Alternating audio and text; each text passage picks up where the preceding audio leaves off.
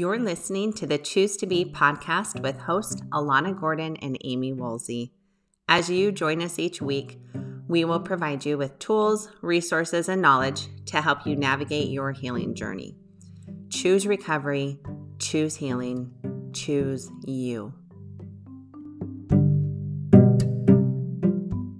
Welcome to the Choose to Be podcast. Thank you, everyone, for joining the conversation today. We are excited to have one of our amazing coaches, Hallie Roderick, on today. Hallie is coming to talk to us specifically about recovering from an affair and dealing with betrayal trauma in that respect, where pornography isn't involved in the situation. And I think we have a lot of listeners who can relate to that, where the addiction to pornography isn't so much a piece of the betrayal. And so I think hearing Hallie's story and how she approached this particular situation in her life can be relatable. So enjoy the conversation today with Hallie. Hallie, we are so glad that you're with us today. And Hallie, you and I have known each other since we were both in the throes of it. And there are not many people that I still rub shoulders with as regularly as you.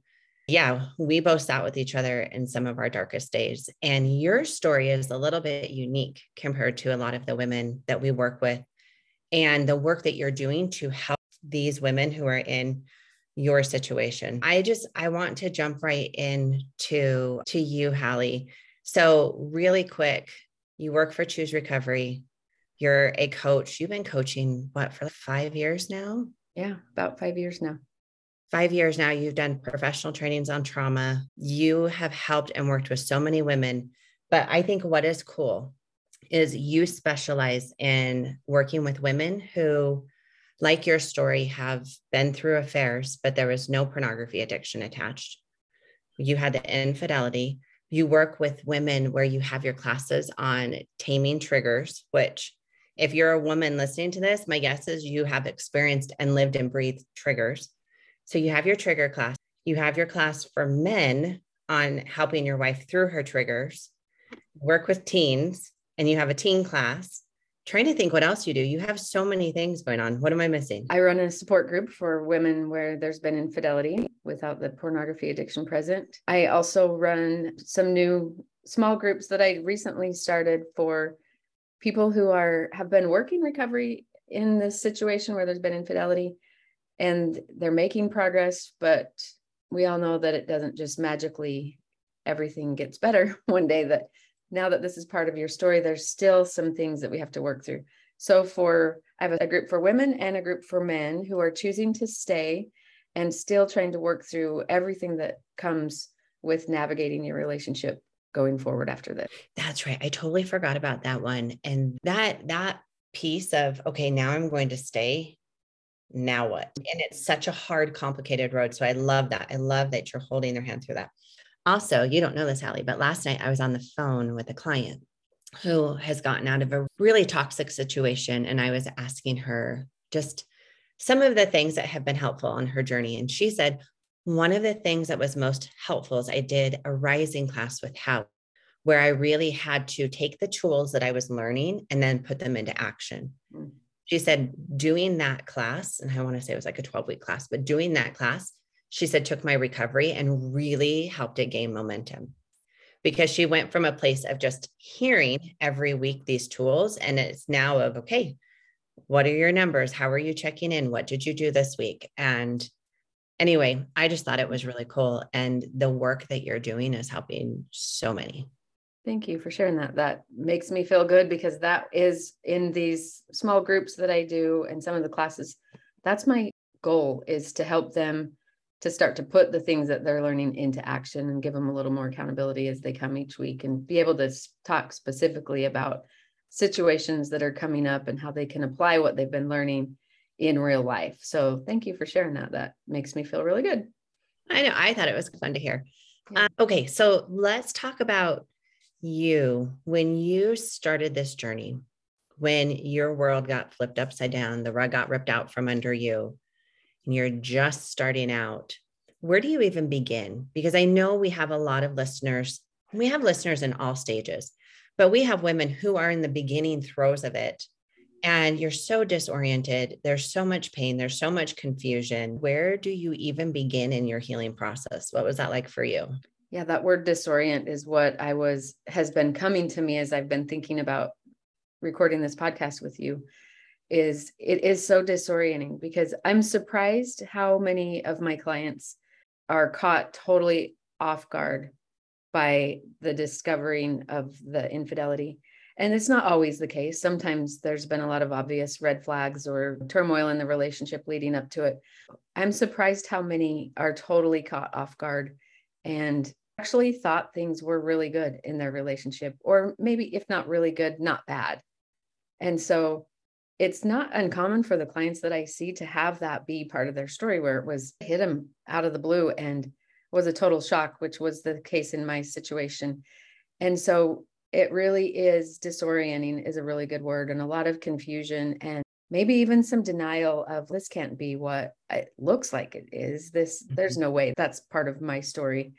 And nobody ever really wants this to be part of their story or thinks it's going to be part of their story. So when the discovery happens, or however that comes out for a person, it really requires them to get clear on their reality.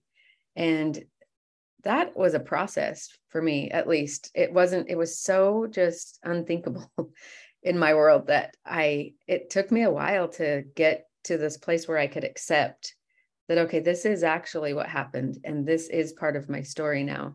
And when that happened, all of a sudden, your ability to trust is gone. And I think the most painful part of that loss of trust was the trust in the ability to trust myself, because I felt like I must have been so dumb to have missed red flags, or to have missed not seeing things for what they were. And so not only trust in your partner, but trust in yourself. And even for me, and maybe this isn't everyone's story, but for me, a loss of trust in God, because how could he let this happen?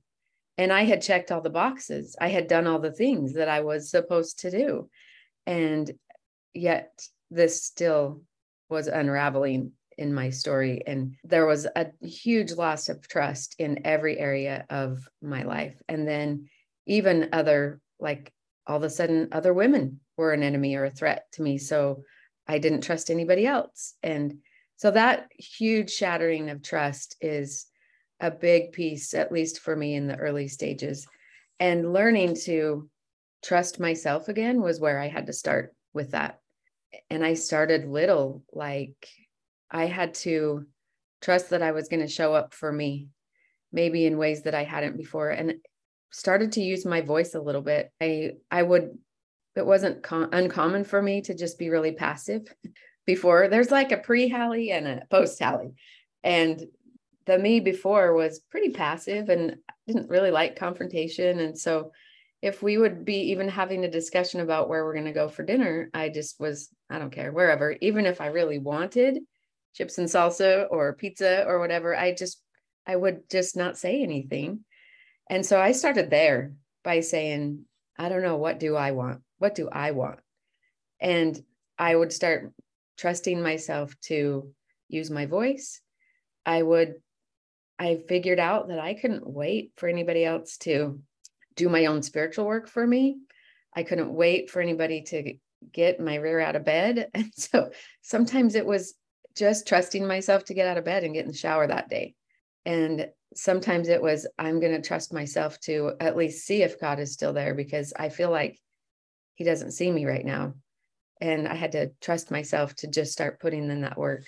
So I think a long answer to your question it starts with acceptance of the reality of what's actually happening and starting to trust yourself again. I love that you start with the acceptance, because denial is a real piece of that. And it's not denial. I think sometimes denial gets a really bad name of, at least, okay, for me, when times where I've been in denial, I shame myself. Wake up. Like, you shouldn't be in denial. You need to see things.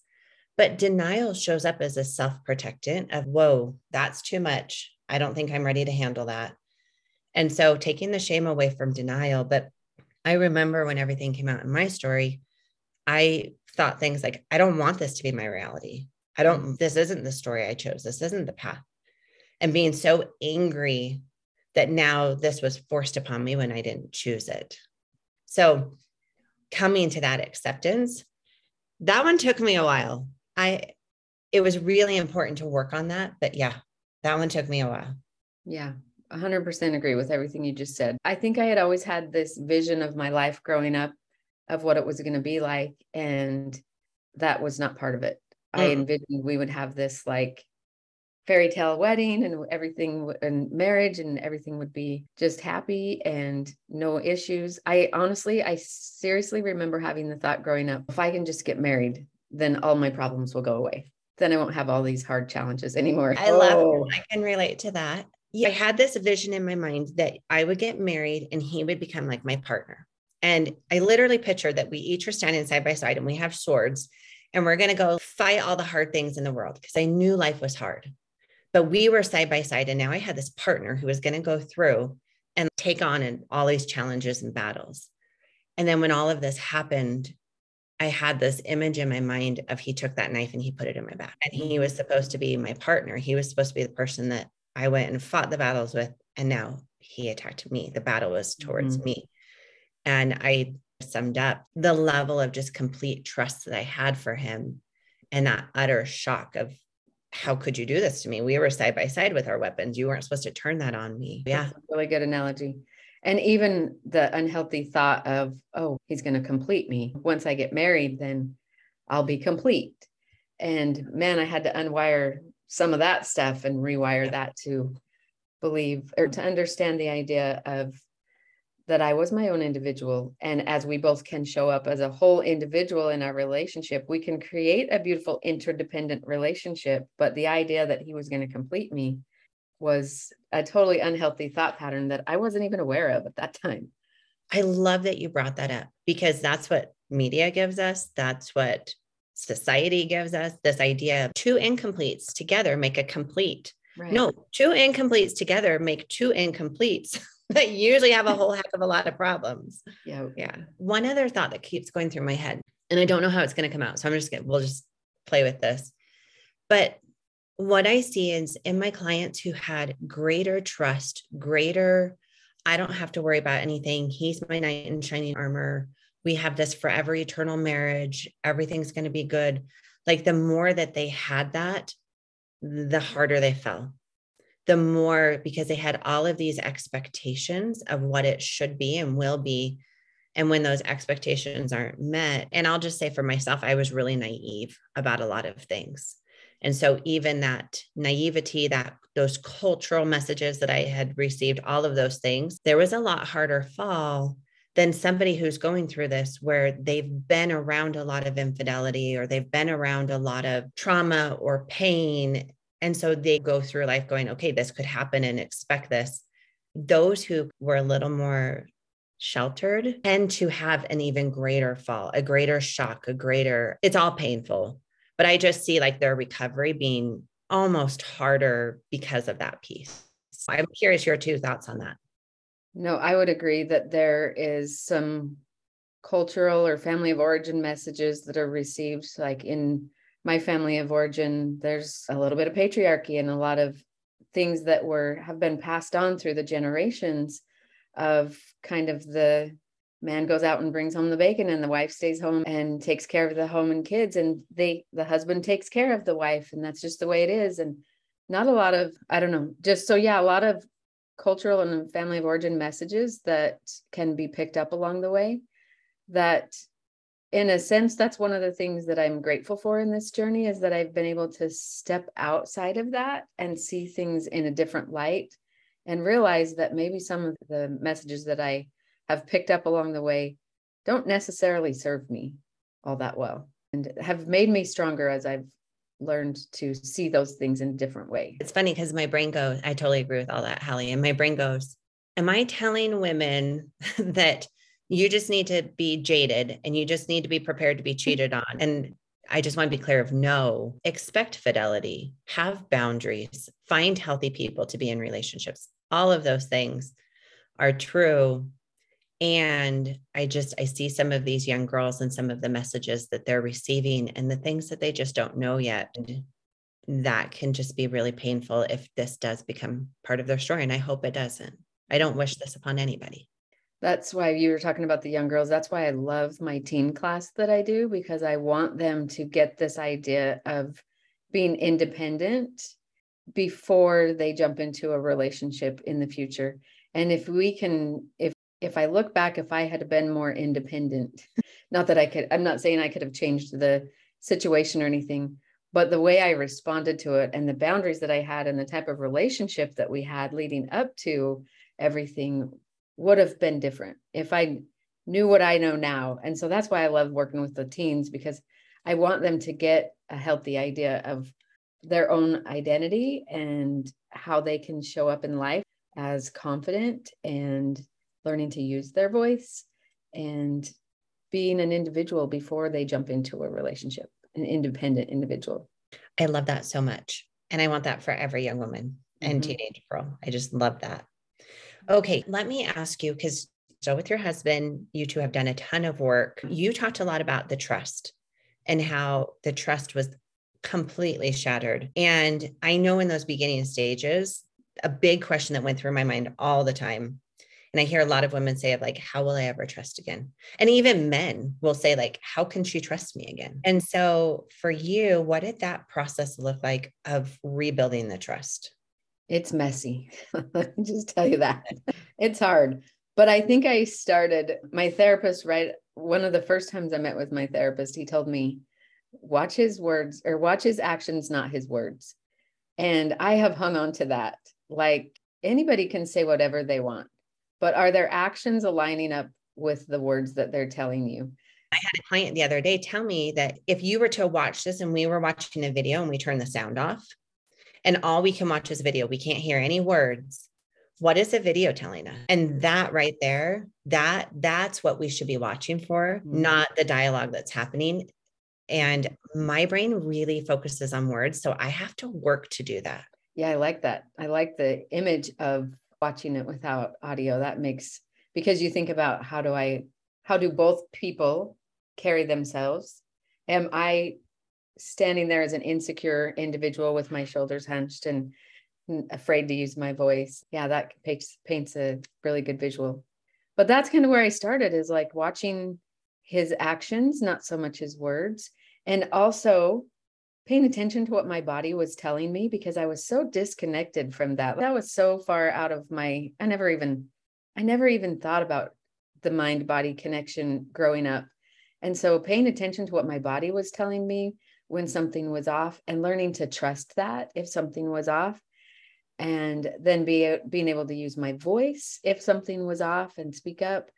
And you said we've done a lot of work. We have done so much work, and it's not been an easy thing for either of us, because he also has his own triggers based on the things that we experienced. And so he has had to work on creating his own boundaries and learning to manage with the stuff that comes up for him as far as triggers and shame and all of that.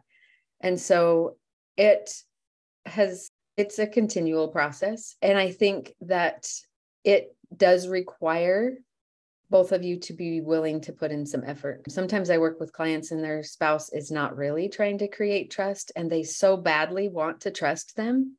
And that's that part of that acceptance of the reality. If their spouse is not creating safety and working to rebuild trust and trying to have some empathy and validate what they're going through, our mind goes to this place of, I want to trust so badly, and yet there's something that's keeping me from doing that. And so I think it does require that both parties are engaged in the work and being able to do that work and see what's happening for the other person. That you just described as such a battle, when you so desperately want to trust and your body is literally pushing back and saying, you're not safe, you're not safe, you're not safe. And it could be that you are not actively safe, or it could be you have still so much trauma to work through that your brain is not ready to settle down. But either way, having both of those, having this internal battle can make you feel crazy. You're going through something really normal and part of the process, but so disorienting, even just that piece.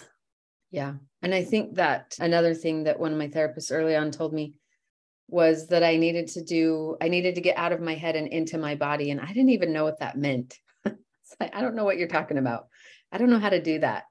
But that process of learning what mindfulness looks like and learning to pay attention to what was happening in my body and associating the way the thoughts were affecting what was going on in my body and what he was saying or not saying or doing, and how that was like what signals my body were telling me was a huge piece. And at first I discounted that, the things that my therapist was trying to get me to do, because I felt so on overdrive all the time. Like my body literally felt like it was just functioning on overdrive, and my brain especially was just nonstop. And I was like, you want me to sit and be mindful, and I can't even get my mind to be quiet for 1 minute. How do you want me to do that? And it took me a while, and her continuing to encourage me to jump into that work. And then as soon as I did, I was like, oh, I see why she wanted me to do this. I understand a little bit now. And I'm still learning about that. But that has been a huge piece for me, is to get in tune with what my body is telling me, because sometimes my emotional brain is taking over any logical thought. But if I can separate the thoughts and get into what my body's telling me, that's been huge for me too. That is so good. And I love when you use the word overdrive. Trauma is if you're in your car and you put your foot on the gas pedal, and you put your foot on the gas pedal, you accelerate, you move, you go. But trauma comes and it slams on the brake.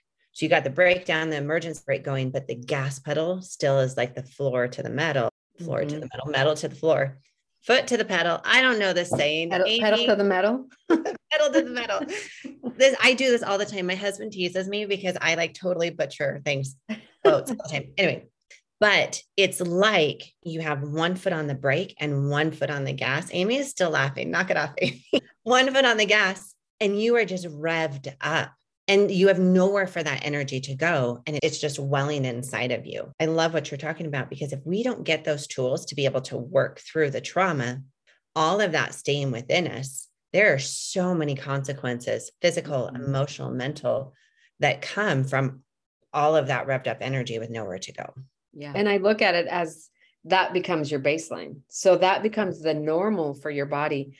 So it makes sense when that's our baseline and our normal, that when we get triggered by something, we can go from 0 to 100 just like in seconds, because our body is already activated and elevated on overdrive. But as we work to get our body and our brain comfortable back down closer to calm, grounded, and neutral, then when we get triggers and we get things that come at us, we're able to give ourselves that space of, oh, I'm feeling my heart is racing. I just felt that flush, and let me look and see what's going on. And now I'm going to make a conscious choice of how I'm going to respond to this trigger, rather than the automatic response that comes so quickly when we're in that state of overdrive.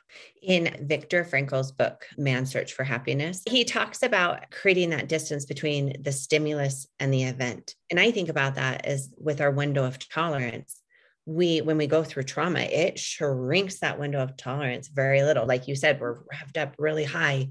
So it's very little that takes us out of our window of tolerance. But as we're working recovery, that is such a beautiful goal, to practice extending that space between the stimulus and the response, and extending it a little bit more and a little bit more. And as we're doing that, we're increasing our window of tolerance. And the other thing about that is my husband's had to do the same, because he has to do the same, which is why I love working with men, helping them learn how to manage their own triggers and what happens to them when their wife comes to them in a triggered state. And so it's not just our work, it's their work as well, being able to create that space that gives you an opportunity to have more productive conflict resolution and managing of triggers, rather than reactive and volatile. You mentioned a couple of times his triggers. And I remember in the beginning, my brain went, his triggers mean that he's sexually triggered by somebody. Like he sees them, he's attracted, that's a trigger. But what you're talking about, and could include that too, but what I hear you talking about is he's got emotional triggers, and addiction is emotional mismanagement. And so if he doesn't learn how to manage those emotions, if he doesn't learn to recognize what his body is telling him, to recognize what his emotions are telling him, that's not part of his work. He is going to miss a key, if not one of the most important pieces of recovery. So I just want to break that down, because I know my brain for a long time only registered the first part, But there's so much more. Yeah. And I think a big thing that guys get triggered with too is shame. That when they see us in pain, it triggers that, well, she's in pain because I'm a loser or because I did this to her. And so it can pull them into that place of I'm such a loser and shame and whatever their shame talk sounds like, but, or this is never going to get any better, you know? So I think, yeah, I'm glad that you differentiated those two words of or definitions of triggers, or at least areas that guys can get triggered in, because yeah, the farther along in recovery you get, I think we're talking more about the emotional triggers that they get activated with. Yeah. Shame is so at the root of so much of this, and shame blocks any form of empathy. So marriage repair without them doing their shame work. Yeah. That's hard. Okay. So with you, I know that you and I went to groups together, but where your story was a little different, talk about, or tell me a little bit about just what you needed or were missing, where you didn't have addiction, you didn't have pornography, you had the infidelity. And so I know that there was a part of you that felt a little bit on the outside. So tell me about that. Yeah, I remember. So first of all, when my therapist recommended that I get into a support group, I was terrified because I didn't want anybody to know my story. I didn't want anybody to know that this was actually what was happening. And at the same time, I felt so isolated and so alone. And so I knew that I needed to do that. But jumping onto my first, it was a Zoom Worth group, was terrifying. And I remember by the time that I left that first meeting, I had such this huge sense of relief and just, oh my gosh, these are my ladies. Where have they been? And I felt such a huge relief of just being able to show up and be authentic, because I felt like in the rest of my world, I was having to put on this fake front and pretend that everything was fine when inside I was dying. And so it was such a huge relief to jump into that first support group. And at the same time, like you said, it made me question more, because most of the women in that group, I think at that time I was the only one where there was not the addiction present. And I started to go, I'm probably missing that too, because I have missed everything else. So I'm probably missing that too. And so it made me question even more, which maybe it was okay, because I was able to, at that point, I was still in my unhealthy policing mode. And so I dug into everything to try and figure out if I was missing that too. And after a time, I was like, no, that's not there. That's not my story. And so I felt like I got a ton of great support. Obviously, it was so much of what I needed. And at the same time, I didn't fully relate to everything that the other ladies in the group were going through. And a few years ago, when you came to me and asked me if I wanted to help support you in the Worth group at Life Changing Services, I was like, yes. And we need a group for these ladies.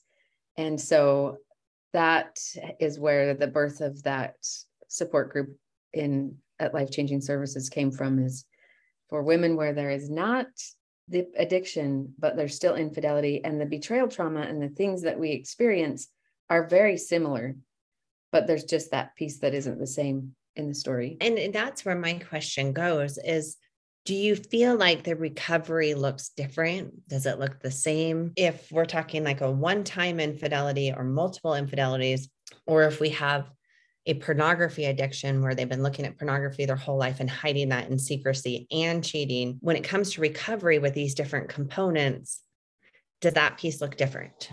I think if you're talking about, man, that's such a hard question, because I'm sitting here, my mind is going to all the different stories that I've heard.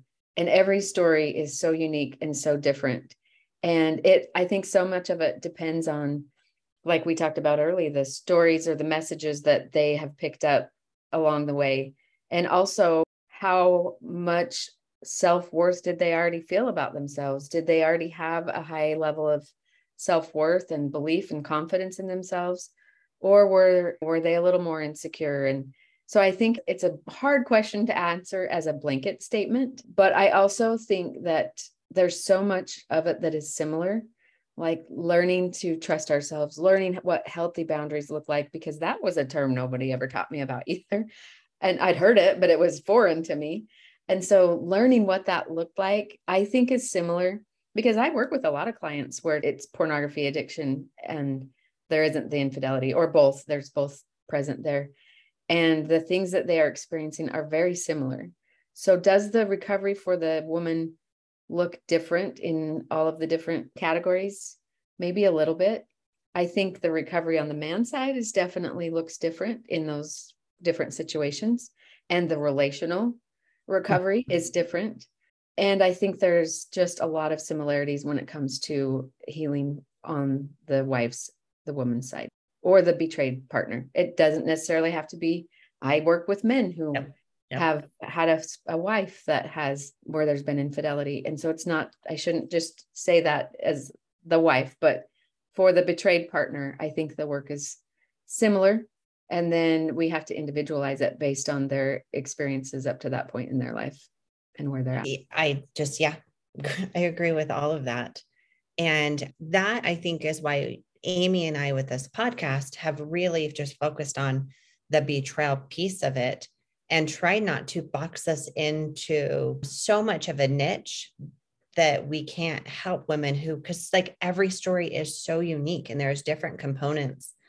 And it's really easy to say, oh, they have my story. But yes, we have different family of origins, different cultures, different parents. That's family of origin, but different parents who raised us. We have different self-esteems. We have different relational dynamics. We have different spouses where our spouses have their own family of origin stuff. Like there's so many pieces that make it so much more complicated.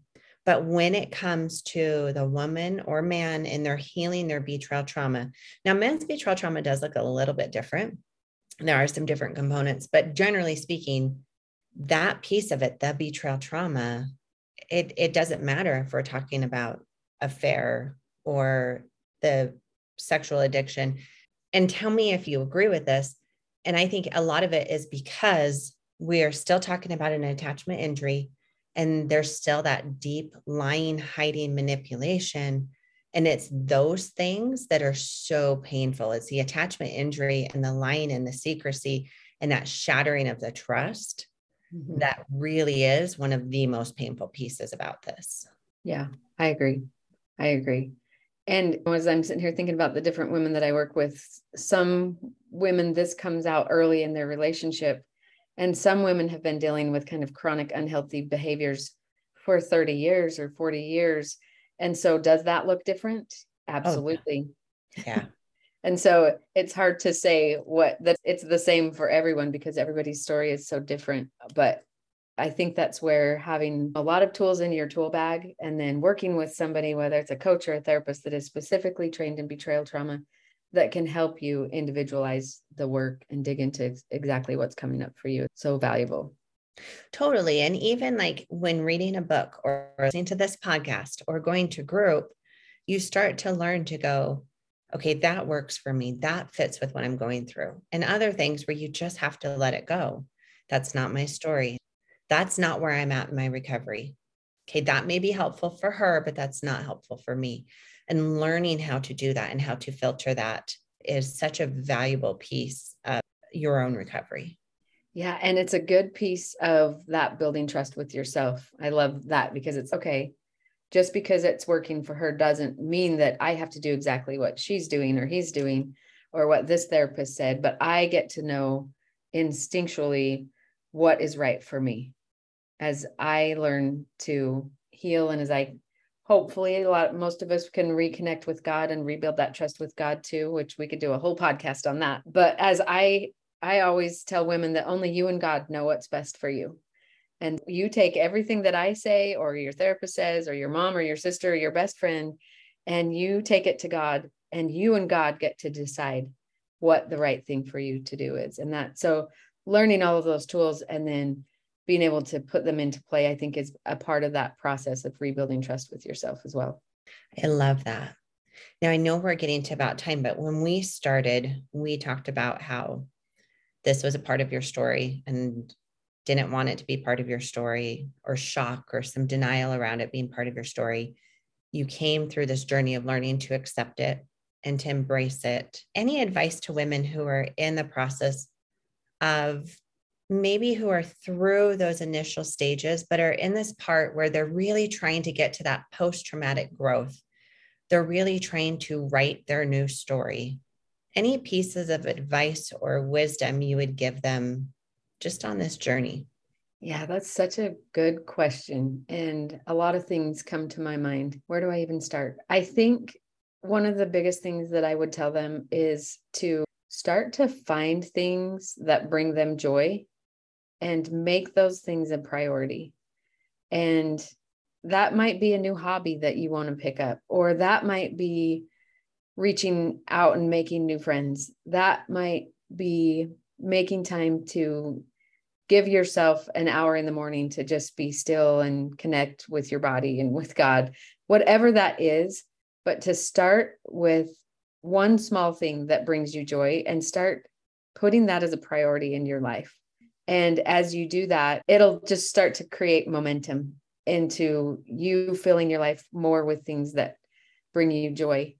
And my mind also goes to the relational piece of this, because I know early on, I remember thinking, this is never going to work. Like we're never going to be able to work through this. I don't know how we're ever going to survive this. And so there's that relational piece too of post-traumatic growth. And like I said before, we've done a lot of work and continue to do a lot of work. And is our relationship perfect? Not even close. Does this still come up and bump painful parts of our relationship? Yep. But the things that we've learned and the different level of intimacy that we're able to have as far as emotional intimacy goes, and being able to see each other in our best and worst times and still show up for each other, has created a different relationship that we never had before. Before I look back, before all of everything happened, and yeah, we got along. We like hardly ever fought. It appeared to be everything was good, but it was pretty surface level. It was not a very deep relationship. And so I can't even believe I say this sometimes, but I would never, ever want to go through what we've been through ever again, but I would never give it up because of the personal growth that I've had, the confidence that I've gained. It was totally ripped out from underneath me at the beginning. It was shattered. And as I've rebuilt that confidence and vision of who I am, I actually love myself now more than I did before. And I love who we are as a couple, because we do have hard things that come up, but we work through them in a different way. And the depth of our relationship is more than it ever was before. So I want to give hope that post-traumatic growth, both individually and relationally, can be better than you might even think in the beginning. Because I remember just thinking this was it. This was the end of it. And it hasn't been easy. And it still isn't easy all the time. But it's worth it. That was a beautiful way to wrap that up. And I love the hope. And it takes, you didn't sugarcoat, right? Here's your happily ever after. Here's your castle. Do the work, you just get the castle. Like, it's still hard, still growth. Like, you gave the real, but there is hope in that. And I love just how you finished that. It's worth it. So, Hallie, thank you for coming and sharing of yourself. I will totally shamelessly plug you. If you want to be in Hallie's group for women who have affairs only, that is through the Worth group, healingwithworth.org. And she has tons of classes and courses through her Hallie Roderick coaching and Choose Recovery. So look Hallie up. She is an amazing. I don't know, Hallie, are you open to seeing new clients right now? Yeah. Yep. Awesome. And I've been doing couples work too. Sometimes people have a hard time finding a therapist that is local to them, that maybe shares their same value system and has the understanding of betrayal trauma. And so that's one of the beauties of working with the coach, is that you can work with them wherever you're at. And so if that's a piece that you're wanting to, I've been doing more training in that area. So I love it. Hallie, thank you for coming, your vulnerability, just hanging with us as part of our conversation today. Now, for those of you who are like, why the heck is Amy so quiet today? Amy has been in the car, and the times where she tried to jump in, there's a massive delay. So she has just stayed quiet. So Amy, now that you're back home after all that craziness this morning, anything you want to add to wrap up? Oh my gosh, I was feeling like a lot of anxiety because I'm like, I want to be a part of this conversation. She's saying so many amazing things. And then I couldn't. And so I just hit pause and I just sat back and I'm driving in this traffic and I just listened to both of you, just like everyone else is going to be listening to this when it goes live, like a podcast. And I was edified. I loved everything that you were saying. And it was just really cool to be on that side of it once I dropped the anxiety of not being able to be a part of it. I was like, okay, I'm just going to absorb it and listen and feed off of it. And I was truly fed. So thank you so much, Hallie, for joining the conversation today. I benefited from listening. I love Thanks it. for having me on. Thank you all. Thank you for being with us on the conversation. And we look forward to seeing you all next week.